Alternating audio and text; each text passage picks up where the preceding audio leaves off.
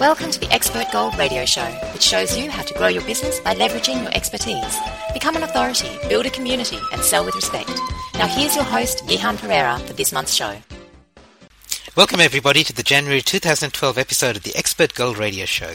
If you've been a subscriber for a while, you might notice something different. This used to be the Expert Gold podcast. I used to publish a short audio program every couple of weeks, and now I'm changing the format to a monthly 1-hour show.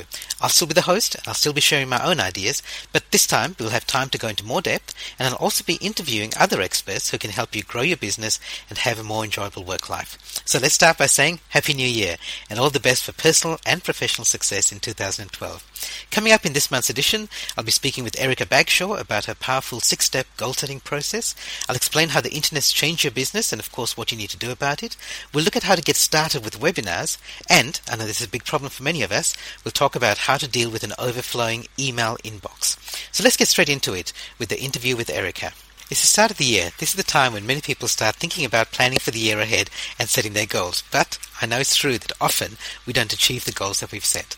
I've been lucky because for some years now I've been privileged to work with Erica Bagshaw from the Alignment Group. Erica's got a unique goal-setting process that actually works, even in uncertain times like this. A couple of years ago, Erica and I recorded an audio program which is called Creating Certainty, and in this she explains her process in detail. Now I don't have time to include the entire 1-hour program here, but here's an extract which will give you enough to help you set your own goals for 2012. Today we're going to be talking about Erica's, the word unique's bandied around a lot, but I think it's fair to call it a unique goal-setting process. Thank you. So Erica, goal-setting is something that everyone wants to do, and a lot of people listening to this program will have actually done goal-setting in the past, and most of them, I would be willing to bet, have found that they've had mixed results with it. Maybe some of their goals did come true, and some of them they found difficulty achieving them. What's the problem with goal-setting for most people? There's a number of issues that crop up, Gihan, when people decide to start goal setting. One of the most common ones I find is a lack of clarity on what it is that they want. So sometimes the first challenge is to clearly define what it is that they're wanting. The second piece is I find people go straight from, well, I want this, to the question of how. And as soon as they leap to the question how, and they can't, if they can't conceive of how that is possible, they'll diminish their goal or give it up. So the process that I use actually doesn't use the question how. I find that a fairly useless question in the process of goal setting. The other thing that can happen with goal setting is that because of the way the process has been structured, it feels too rigid, it doesn't feel fun, it feels like a chore, and people get put off. Sometimes the way it's put together, people can get demotivated halfway along, or it doesn't have enough flex in it to allow for life events happening.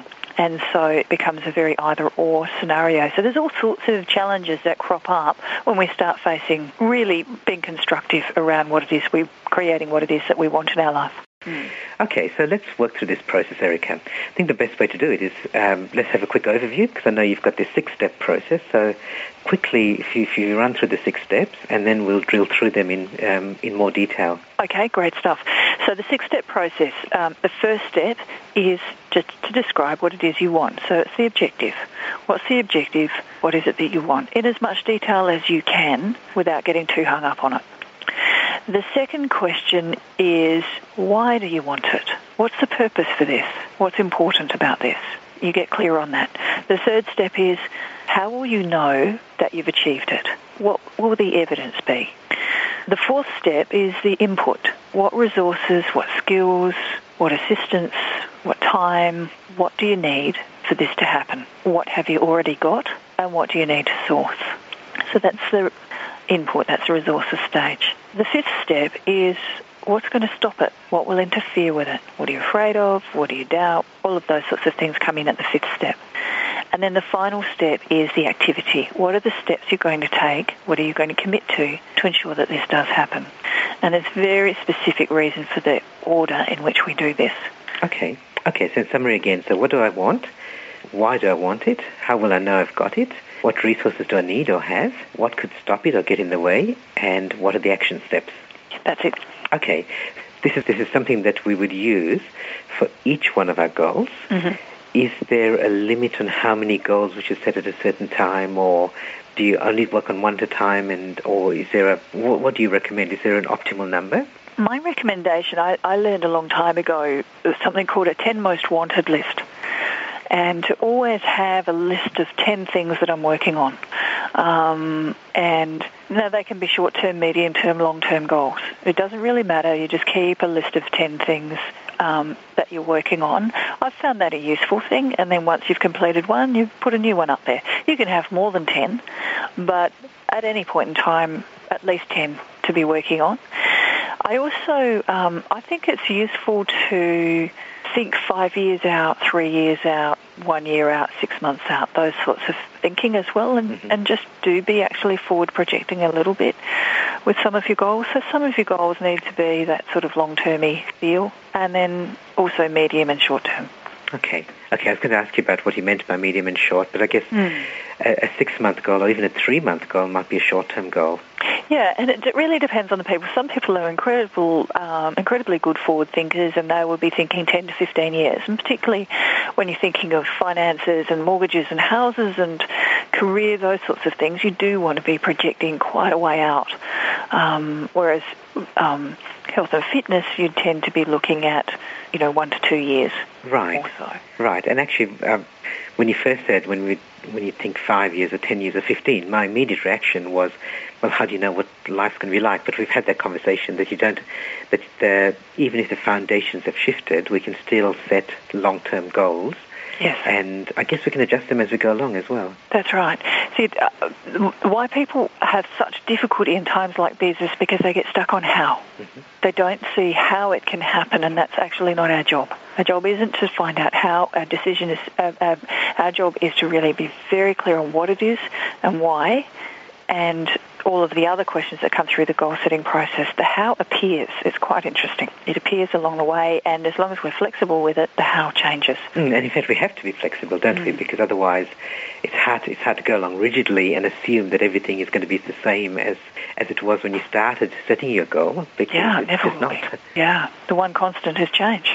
All right, so let's work through this, Erica. So Erica, I've got this goal in mind. So do you think it'd be useful if, let's say, we work through your process using this particular goal? Gihan, I think that would be a really good idea to work with something that you actually want to achieve. Yep, good. And we'll ask other questions along the way. I'm sure we'll go off on tangents as we're talking. Fantastic. I think that's a great idea. Good. Okay, I've got to go. A couple of years ago, I went to Prague, loved it. I went there for a holiday, and I thought it'd be quite nice to actually go there for 4 to 6 weeks. And because I've got a business that's mobile, all I need is a laptop and a phone and internet access, really. Mm-hmm. I was thinking, well, why not go to Prague and just work there, rent an apartment for 4 to 6 weeks, work there, have a bit of a working holiday. Perfect. So let's take that as a goal. Okay. So you've just described that fairly nicely. Mm-hmm. So the goal is to go to Prague, working holiday, 4 to 6 weeks. Yep. When were you thinking of that? Okay, so for putting a time frame on it, let's say the first half of next year. So within the next 6 months. Within 6 months? Do I need to give an actual date? No. Okay. At some point you'll need to decide a date, yes. But that can be in your action list. Right, okay. Yep. Does that give you a reasonably clear picture in your mind of what this is, what this goal is for you? Yes, pretty clear. Pretty clear? Okay, good. That's probably as clear as you need to be at this stage. The rest, more information will come through as we ask the other questions. Okay, so this is the what do I want question. Yep, so this is the first one. Okay. So the next step, the next question is, what's the purpose for this? What's important about this for you? Partly, I have a friend who lives in Prague, and I went to visit him when I first went, so it'd be nice to hang out with Brandon again, so that's definitely one of the reasons. And the other one is just I really loved Prague, and being there for a week was not enough, and I figured that if I'm there for a month, especially if I'm working and playing, I would get plenty of playtime and still be able to run a sustainable business. And I guess a third reason, Erica, is just to prove that it's possible, just to prove to myself that what I'm saying about me running a portable business having contractors here looking after the day-to-day running of the business is actually true, and this would be a really good test of that. Nice, yep. Okay, so what I've got here is I've just added some information back in, so I've been writing while you've been speaking.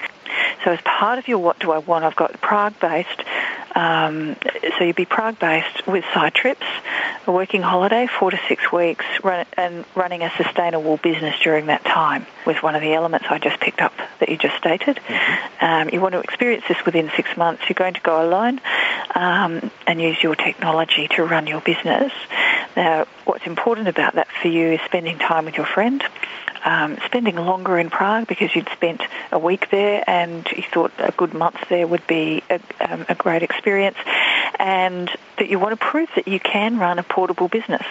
Yes, so that's very well listened, which this is why you're such an excellent coach, Erica. Thank you, dear. One of the other things that I just realized as a result of just doing this is that it's an important part of the goal that Brandon is part of that. I'd feel much less motivated to go if he wasn't there. Yeah. The other things would still be important, and they would still be interesting enough for me that I might go someday, but given that Brandon's not going to be there for a long time, that's probably one of the reasons why I'm keen to do it in the next 6 months. Okay, so spending time with Brandon while he is still there. Yes. Good, excellent. Okay, so I think we're ready for the next step, which is the evidence, which is pretty easy with this one.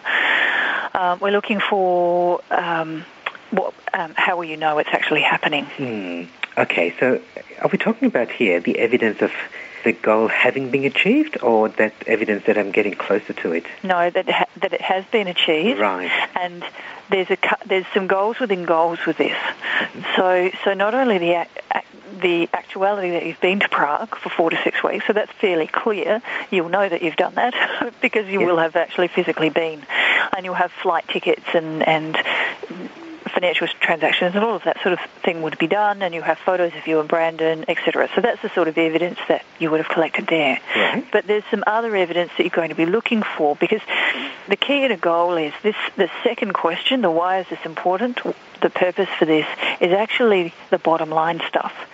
And you really want to look for evidence that has been fulfilled, because the reason is what keeps you motivated, and the reason is the point.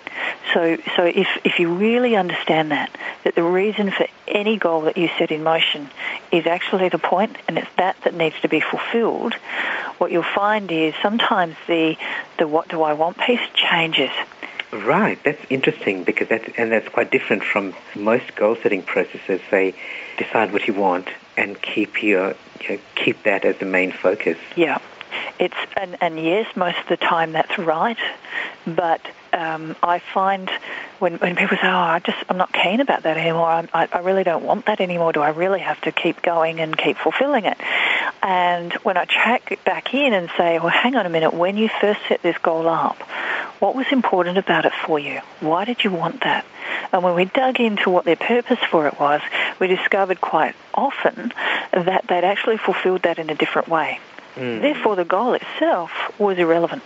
Yes, okay, so that was just setting a temporary signpost based on what you knew at the time.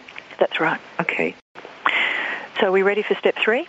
Okay, 3, go on. What's the evidence that you've now identified you can use, Gihan? Okay, so as I said, for this one, it seems pretty clear that I will know because I guess I'm in Prague. That's probably, I guess that's when I'll know. So. Okay, good. Yep. Now, part of what you said was so important about this is actually spending time with Brandon while he's still there. Yes. So some of that will be that you'll be spending time with him, so I'm guessing that you will have designed some things to do together and agreed those sorts of things, and you'll have some photos and experiences to share. Yes. Okay, good. So I've got that on my list as well now. Okay, good. Now, the other thing is, how will you know that you have successfully been running a portable business?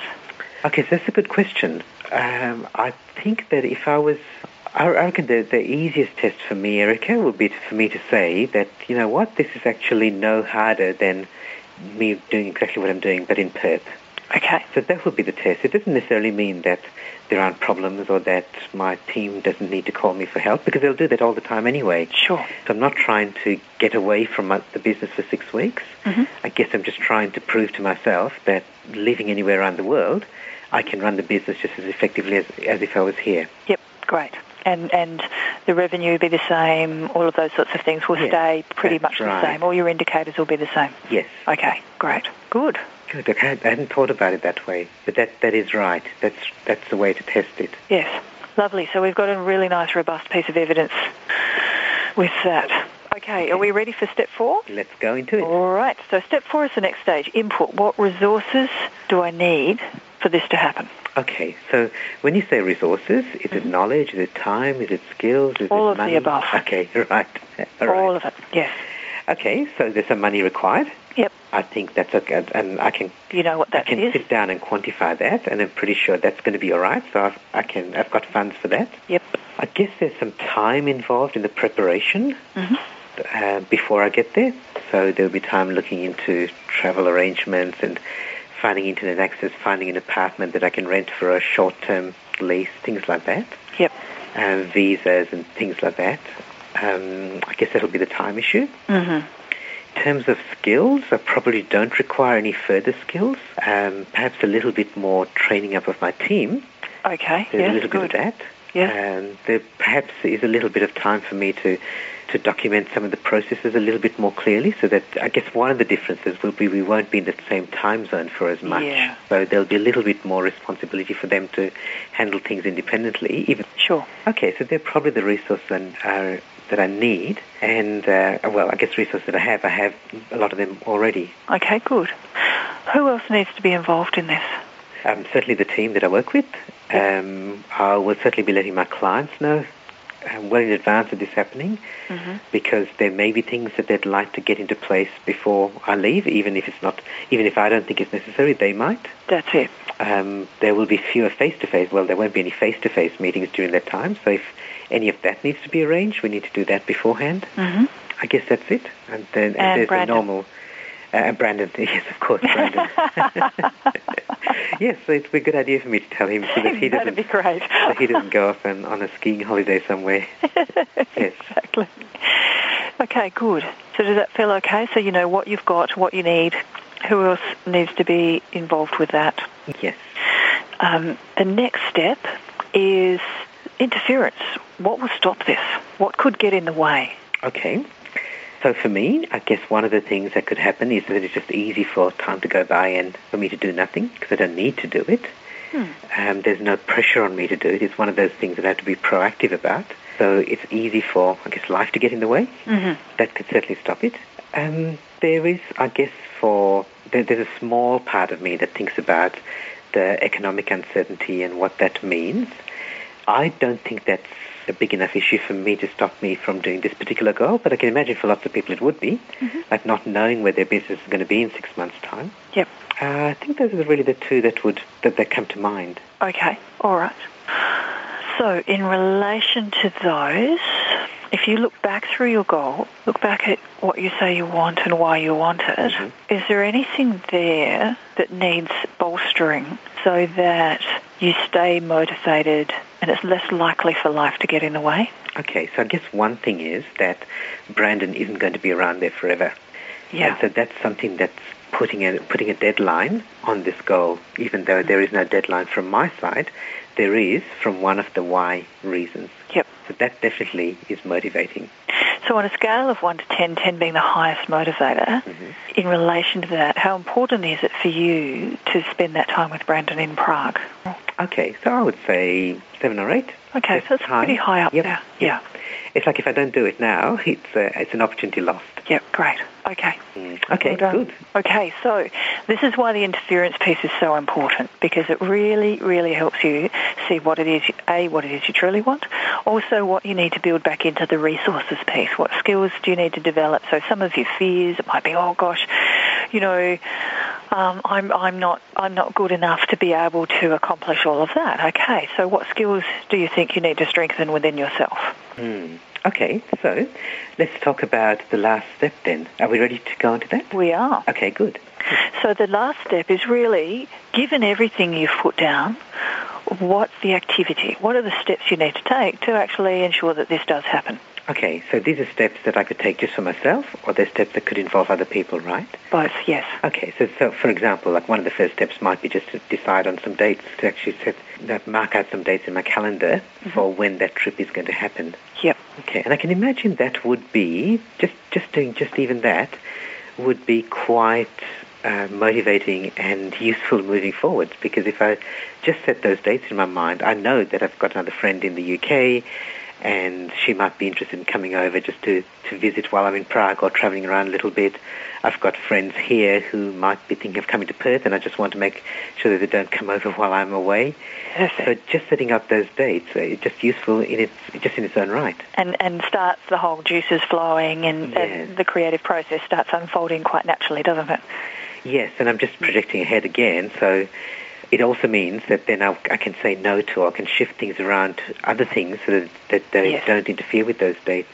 That's it. Whereas what I've done in the past is just wait till it's too late and then try to squeeze things like this in when I've made other commitments. Aha, there we are. Perfect. So that's good to know. Cool. So what other activities?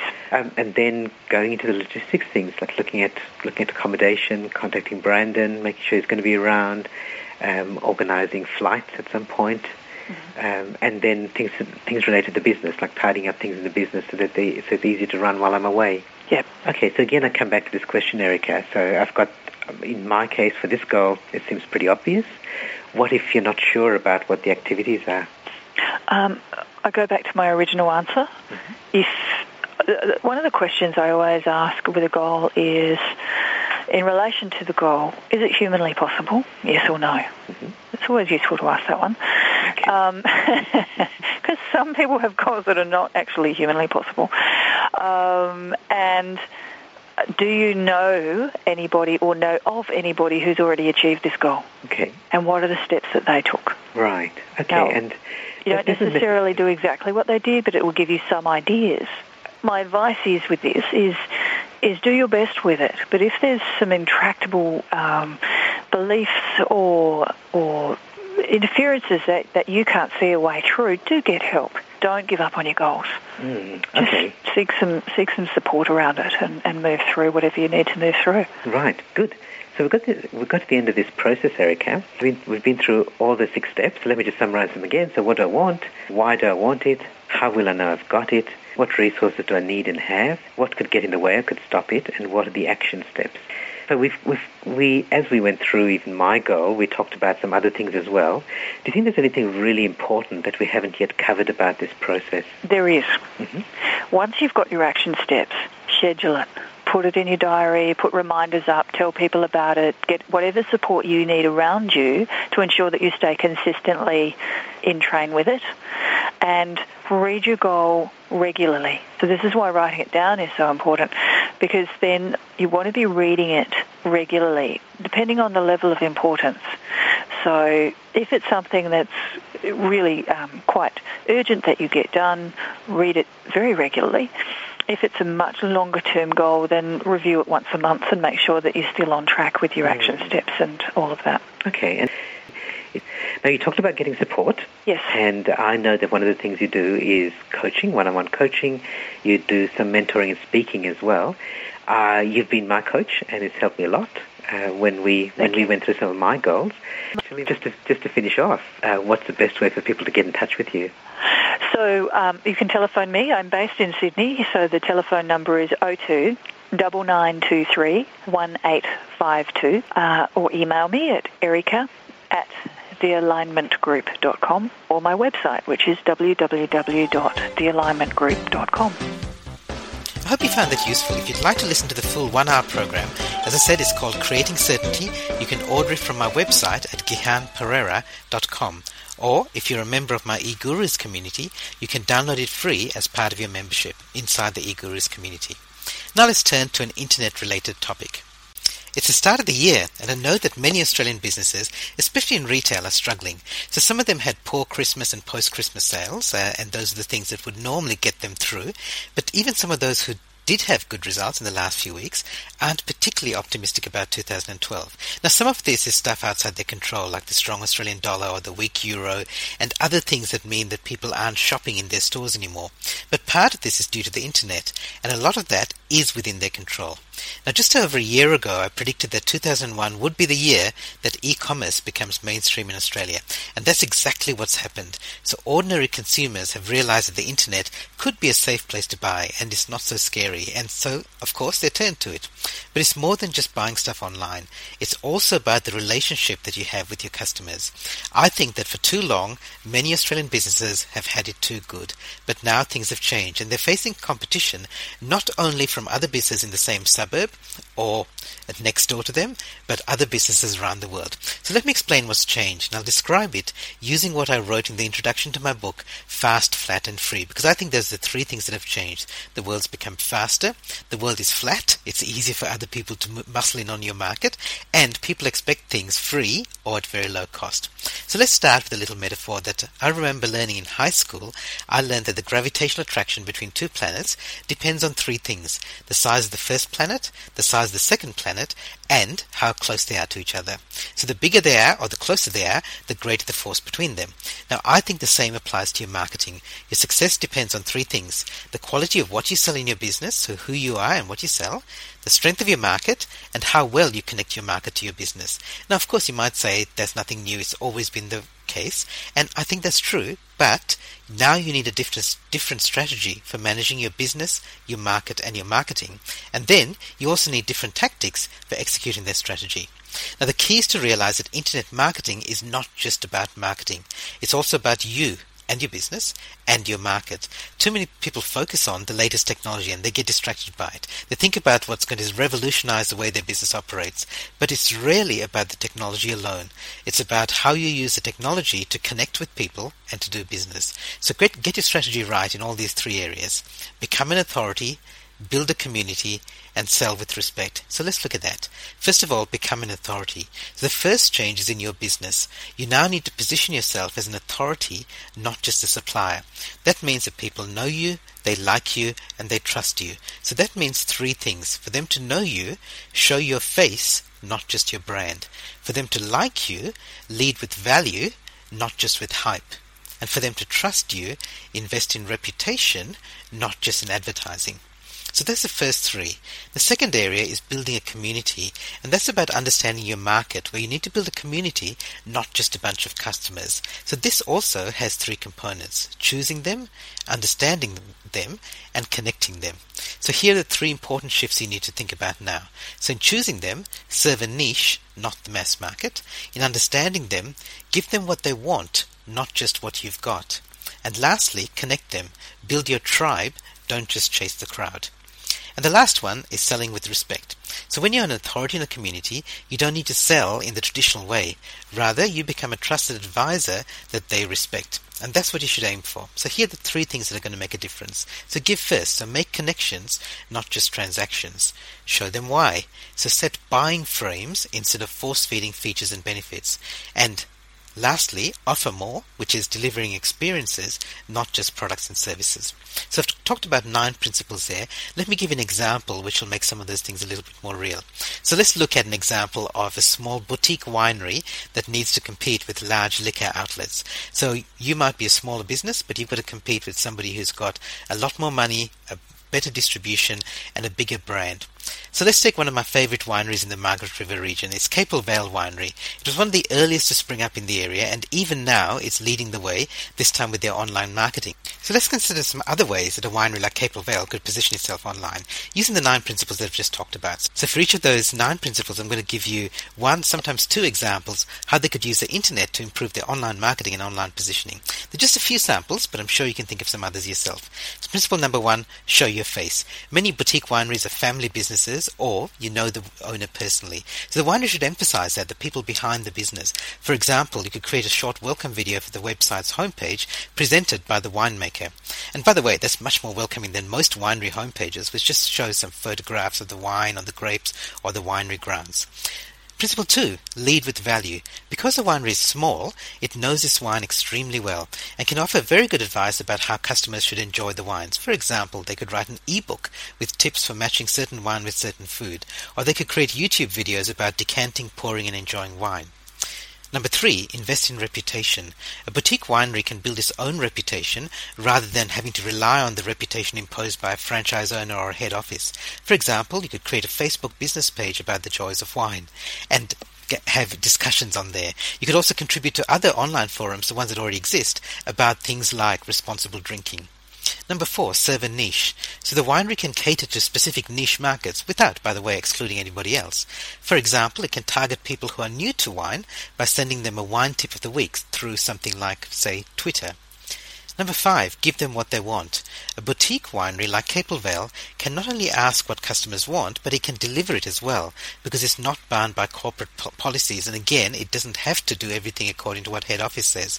For example, it can send a survey to its email newsletter subscribers, or it can participate in online forums related to their niche markets. Number 6, build your tribe. So customers already feel a stronger affinity for a boutique winery, so it's not difficult for the winery to make them feel special, but it still needs to do something. For example, they can give customers a voucher if they refer a friend, and of course they give the friend a voucher as well, which means it's more likely that both of you are going to come back. You could create a free Friends of the Winery membership and give members special deals. Number 7 is make connections. Wineries find that some visitors only take part in the free tastings but never buy anything. However, the winery has to treat them as just as important as anybody else because they could well be future customers, and the same applies online. For example, the winery could invite site visitors to subscribe to an email newsletter.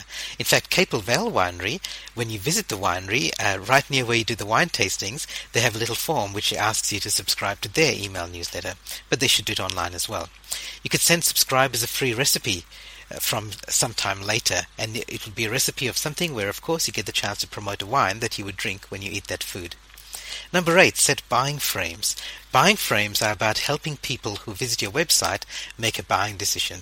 So website visitors who see a large range of wines might be confused. So the winery should explain why they should buy certain wines and at certain times. For example, it could do some obvious things like matching certain wines to certain types of food or matching wines to certain occasions. They're simple things, but most winery websites don't do this.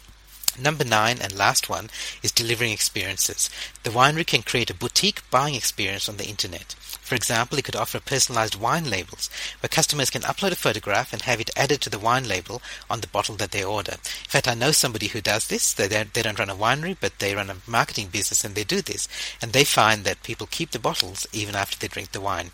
As you can see, most of these ideas are easy and inexpensive. They just require the right mindset. And that's exactly how you should approach your online presence as well. Don't think of the most complex technology you can use. Instead, think of how you could provide a more boutique experience in your business, both on and off the internet. Facebook, Google and Apple have changed the way the world works, but most business owners don't know the rules have changed. Get Gihan's book, Fast, Flat and Free, from fastflatandfree.com and learn how to make the internet work for you. That's fastflatandfree.com.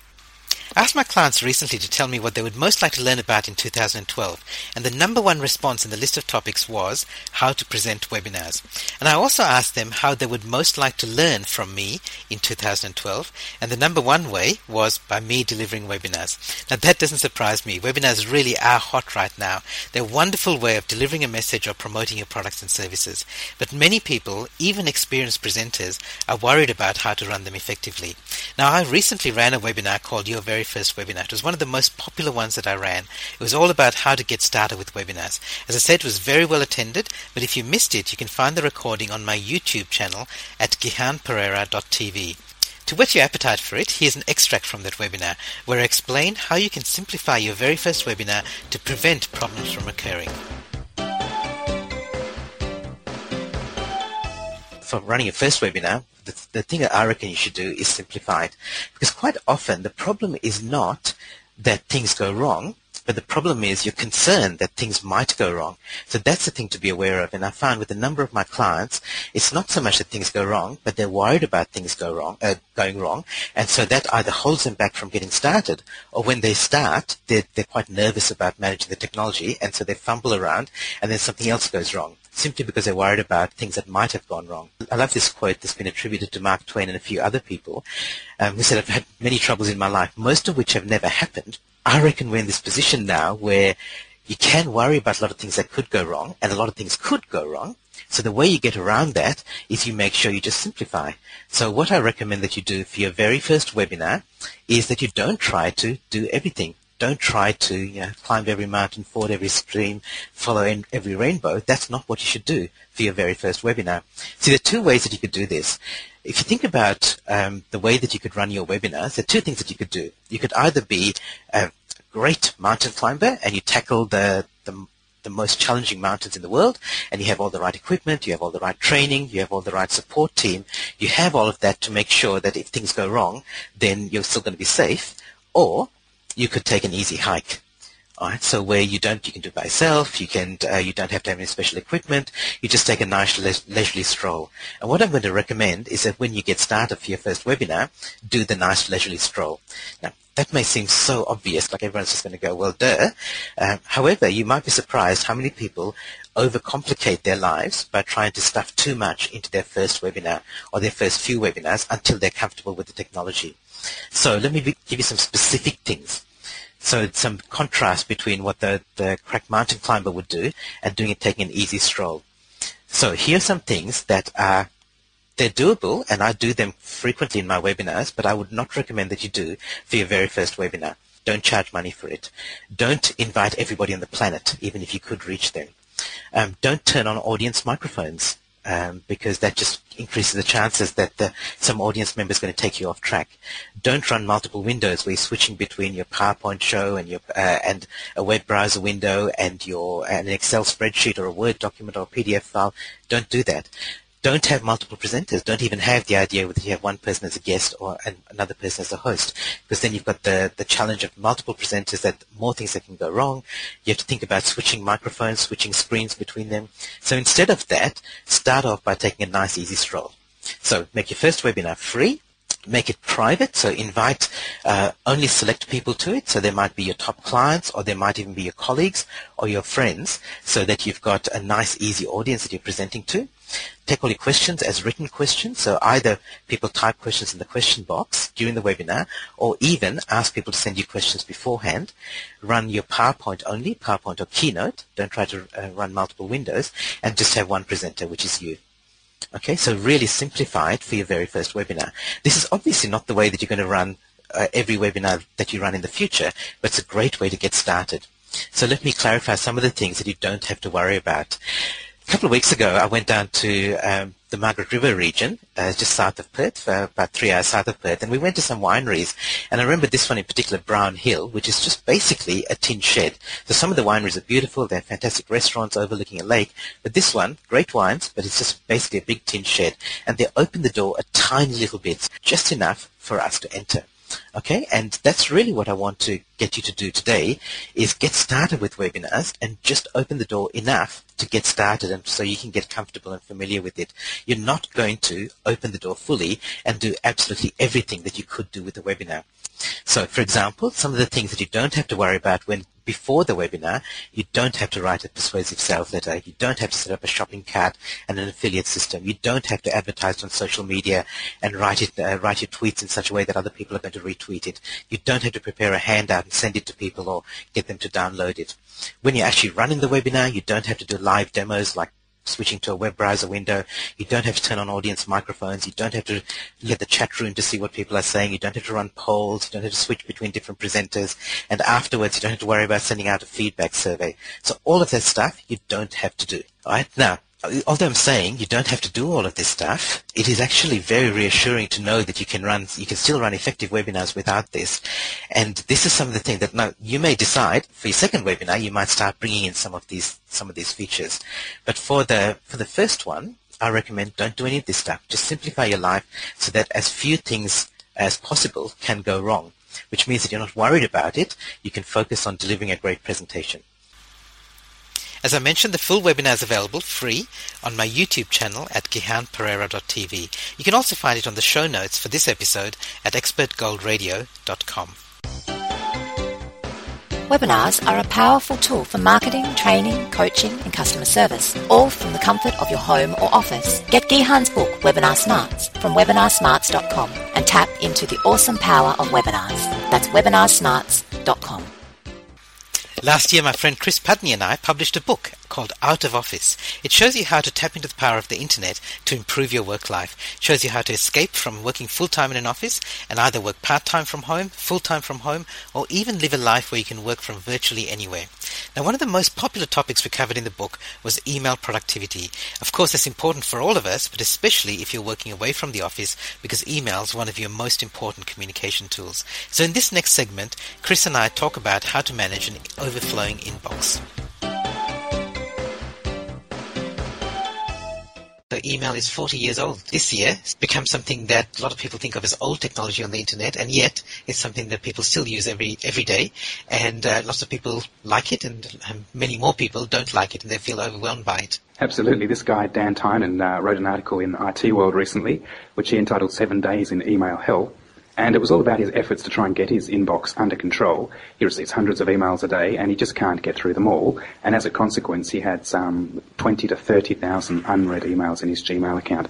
And so he spent 7 days trying to get on top of that, but he went about it completely the wrong way. He tried to process each and every email individually, and that included replying to spam in some cases.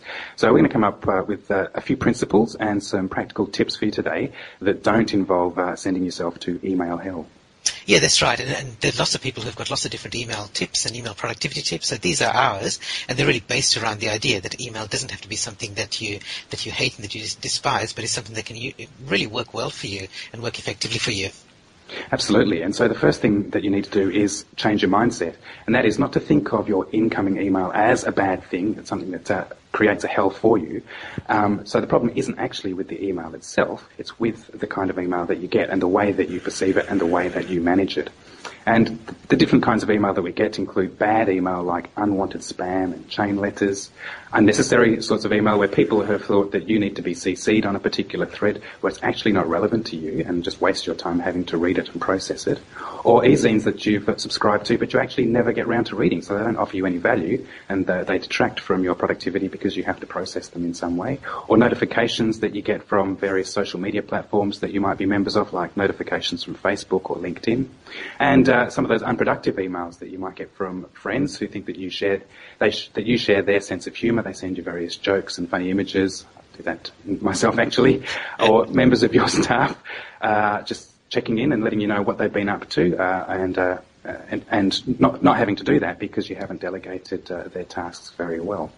So that's the bad email, and then there's the way that you actually perceive your email, the way that you think of it. So one of the big problems, the key problems that we think, is that people think of email as something that is an immediate communications channel, that they've actually got to deal with it as soon as it arrives, whereas in fact email, by its design, is actually a deferred communications channel. So the email gets sent, you receive it at some later point of time, you don't have to deal with it immediately, you can deal with it later. So whenever an email arrives, you really need to ask yourself, do I need to deal with this immediately?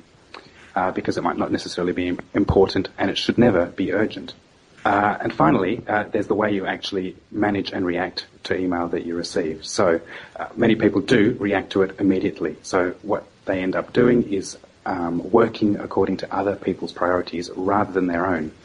And we keep checking for it. So if you've got notifications turned on, you receive a distraction whenever email arrives, rather than checking for email when you're ready to do it and doing it on your own time.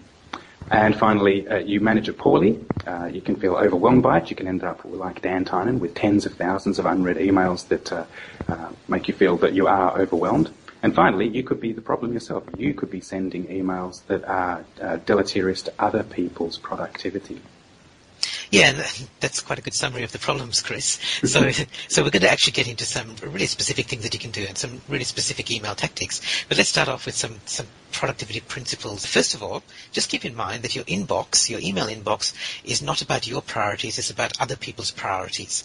So stop being their slave and take control of your life first. So that's the first thing. Don't think of your inbox as your to-do list, because that's other people's to-do list, in fact. The second thing, Chris, you've already mentioned that emails for deferred, not immediate communication. So if you're getting into this state of sending emails back and forth or thinking that you have to reply to everything immediately, don't. So stop reacting and start responding, which is a very different mindset. And the third thing is that people think of email as being their main communication channel, and just remember that it's just one of many communication channels. So sometimes you just stop. Like, don't send email anymore. Use something else instead. So those three principles are other people's priorities, It's deferred, not immediate communication, and it's just one of the communication channels. Yeah, okay. So the next section we're going to discuss, you've labelled Clean Out the Pipes, Gihan, and it's all about trying to eliminate the negative aspects of your email and your inbox. So do you want to kick off with the first one of those? Yeah, absolutely. So we've got 5 things here, and we looked for 5 words starting with U, and we found 4, and then one starting with the I. So we almost got there. The first thing is unnecessary email. So as you said, email newsletters we never read, notifications from services like Facebook and LinkedIn. So those are, in some ways, the easiest things for you to handle, because all you do is, if you don't read the newsletter, just cancel the subscription. And if the newsletter doesn't give you a way of cancelling it, have some way of filtering it so that when it arrives, it just gets junked straight away. It's fairly easy to do, and you do it once, and then you never see those emails again. Similarly, with things like Facebook, Twitter now, and LinkedIn, they, by default, will send you various notifications. But you don't have to receive them, so you can turn off almost all your Facebook notifications. With LinkedIn, you can turn off notifications. You can even specify the frequency at which you get them. So if you join a LinkedIn group, for example, you can say whether you want to get emails as they're generated, or once a day, or once a week, or not at all. So you've got some control over that, and these are easy things for you to turn off. So go into those services, so just log into those websites, and just turn off all that email. I know there are people who complain about how much email they're getting from these services, but that's completely under your control, and the easiest thing for you to be able to eliminate. Yeah, so the second kind of negative email is probably the one that we're most familiar with, is the unwanted spam. That's those bulk, unsolicited emails that clog up our inboxes. These days, pretty much all email clients come with their own spam detection filters. So if you haven't turned them on already, start using them. If you haven't got it at the point of your email client, then many ISPs also provide email filtering as well, spam filtering as well. And it's got to the point these days whereby spam filters are so effective that we're actually starting to see a decline in the volume of spam that's being sent annually. There's several reasons for that, but certainly the improved effectiveness of spam filters has been cited as one of the reasons for the actual diminution of the volume of spam that's being sent. So get rid of those unwanted spams, just get them sent straight to a spam folder by using automatic spam detection filters. Yeah, look, at the other point I'd make about that is that we're talking about email productivity here, and although spam does fill up your email and it forces you to delete those messages, that's not really the biggest productivity problem that people have. So yep, absolutely figure out a way to delete your spam, but understand that's just deleting that alone, it'll reduce the amount of email, but not the amount of email that you have to actually handle. So some of these other ideas are still going to be important. So the third one we're talking about is inappropriate email or misdirected email. And when you think about inappropriate email, you're generally thinking about people gossiping or worse. So we're definitely talking about that. So we should definitely not have those sort of those sort of things passed around by email. But really what we're talking about broadly is email that can be handled by other channels and should be handled by other channels. So there are things that should never be sent by email because they're inappropriate. And there are things like gossip or things that you don't want to put in writing, and you just forget that email is writing. But there are other things as well. So a number of newsletters now allow you to also subscribe to an RSS version of them. And whenever possible, if I go to a website and I like the site, and if they've got an email newsletter and an RSS version, which is a blog basically, then I would much rather subscribe to the blog because it doesn't clog up my incoming email. So that's one thing you can do. So look around for all the newsletters that you subscribe to, all the other services like, say, Google Alerts, and just figure out whether you can get an RSS version of it as well, or as an alternative, and then choose that instead, because it means that it comes through another channel and doesn't clog up your inbox. Absolutely, and the next negative kind of email worth cleaning out are those unproductive messages that people send you. So an example of that, as we mentioned earlier, things like jokes or funny images, people sending around forwarding chain letters that they've been sucked into sending to everybody in their address list, or members of your team checking in with you because things haven't been delegated properly. For example, thinking that you need to be CC'd on a particular message about something they're doing at work, when actually what they're doing isn't particularly relevant to you at that particular point. So those irrelevant CCs where people have erred on the side of caution and thought, well, let's CC absolutely everyone involved in this project to tell them about a minor activity that they might be involved in. So the remedy here is to ask people to stop.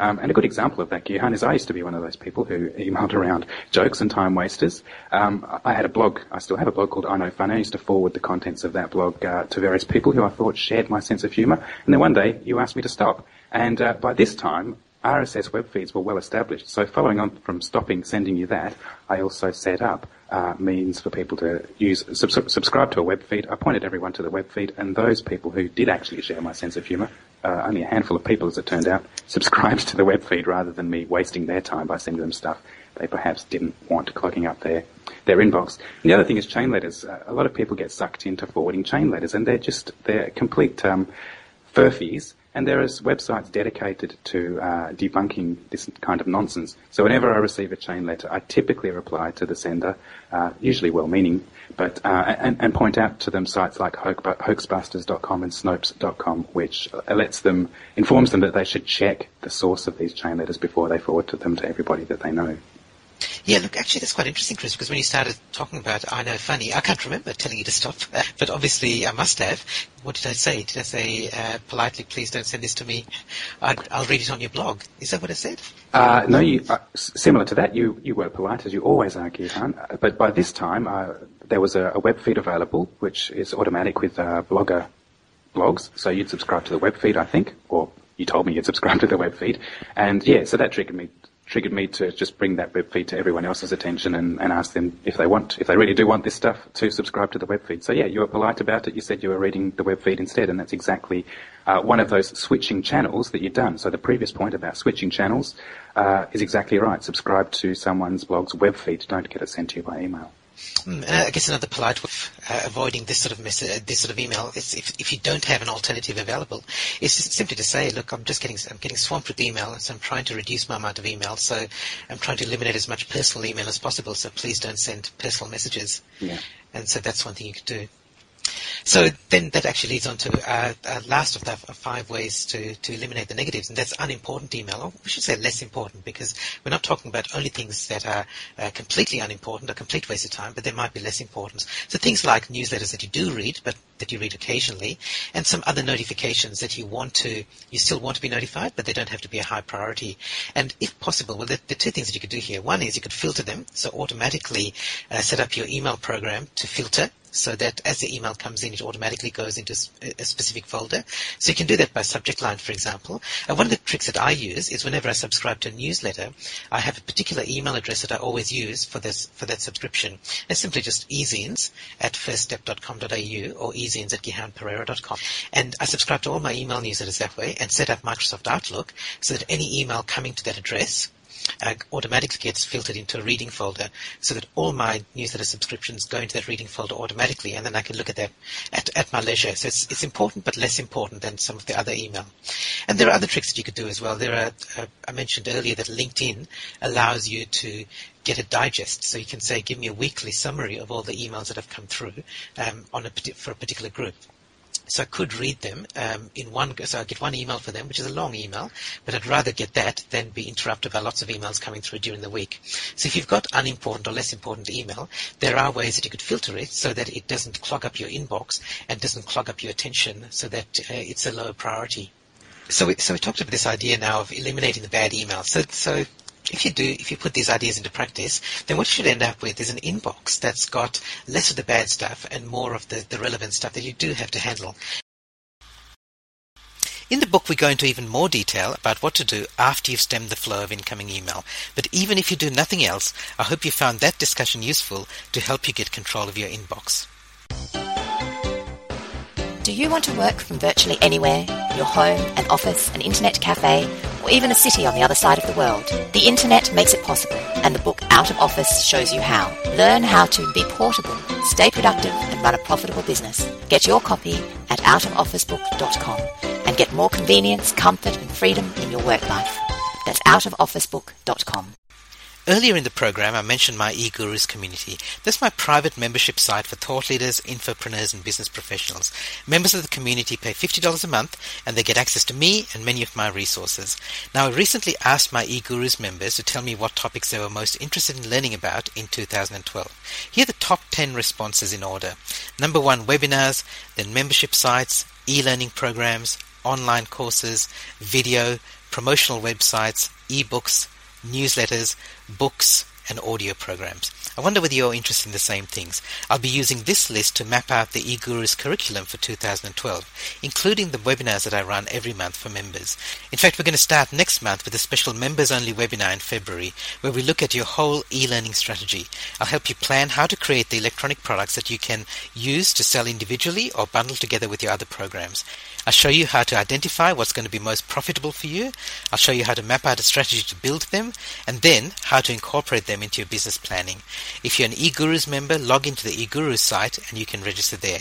If you'd like a head start on that, by the way, you can log into the eGurus site and download the ebook, Your E-Learning Strategy, which helps you get started with this plan. If you're an eGurus member, also look out for some mastermind groups and forums, which will be starting very soon. That's another of the ways that you said you'd like to learn, so I'll be setting that up for you starting from March. Before I finish up, I'd like to also tell you about my 2-day Build Your Website in 2 Days workshop, which is coming up in Sydney on Monday the 26th and Tuesday the 27th of March. If you want to build a website for your business, or even for one specific product, service or market, this is the ideal way to do it. You'll get a professional website with a newsletter, a blog, a shopping cart, passwords and much more. And more importantly, you're building it yourself, which means that you have full control of it for the future. And you learn it once and you can even build more websites yourself later. So you can find out more at the website buildyourwebsiteintodays.com. There's an early bird special at the moment with a discount of $300, and that applies if you book by the 10th of February, and that means that you get the entire 2-day workshop for just over $1,100. That's buildyourwebsiteintodays.com. So my final thought for this episode of the Expert Gold Radio Show is this: start before you're ready. 20 years ago, when I was working as a programmer for a small software company in Perth, we won a contract to build software for an optical fiber undersea cable system between Hong Kong and Taiwan. And this actually was part of the early internet. And as part of that project, I spent 6 weeks in Hong Kong doing the final installation and testing of our system. It was actually the most challenging time in my work life, because sometimes we worked 17-hour days, but it was also very rewarding. And if you think about it, today we take it for granted that we can go to a website, click a little blue link on a page, and instantly jump to another website on the other side of the world. But in 1991, we had much more primitive technology, and that sort of connectivity was still a dream. And it was a major achievement for us just to get a single dial-up telephone connection between the monitoring station in Hong Kong and our office in Perth. I still remember talking to the local technicians in Hong Kong. At the time, they were telling me about the next cable they would be installing in a few years' time. It was going to be faster, cheaper, more reliable, and would render the current cable obsolete. In fact, even as we were installing our system, we knew it was being superseded. So why did we bother? We had a slower, more expensive and less reliable system. Why did we do it?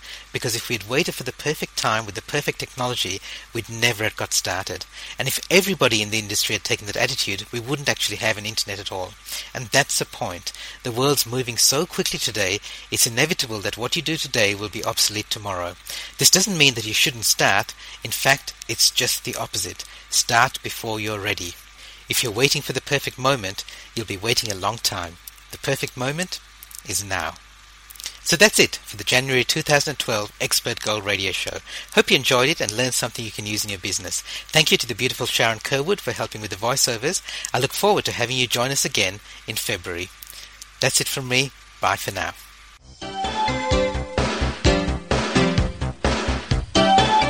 You've been listening to the Expert Gold Radio Show. If you'd like to subscribe to the show, read the show notes, or leave your comments, visit expertgoldradio.com. And remember, great minds don't think alike.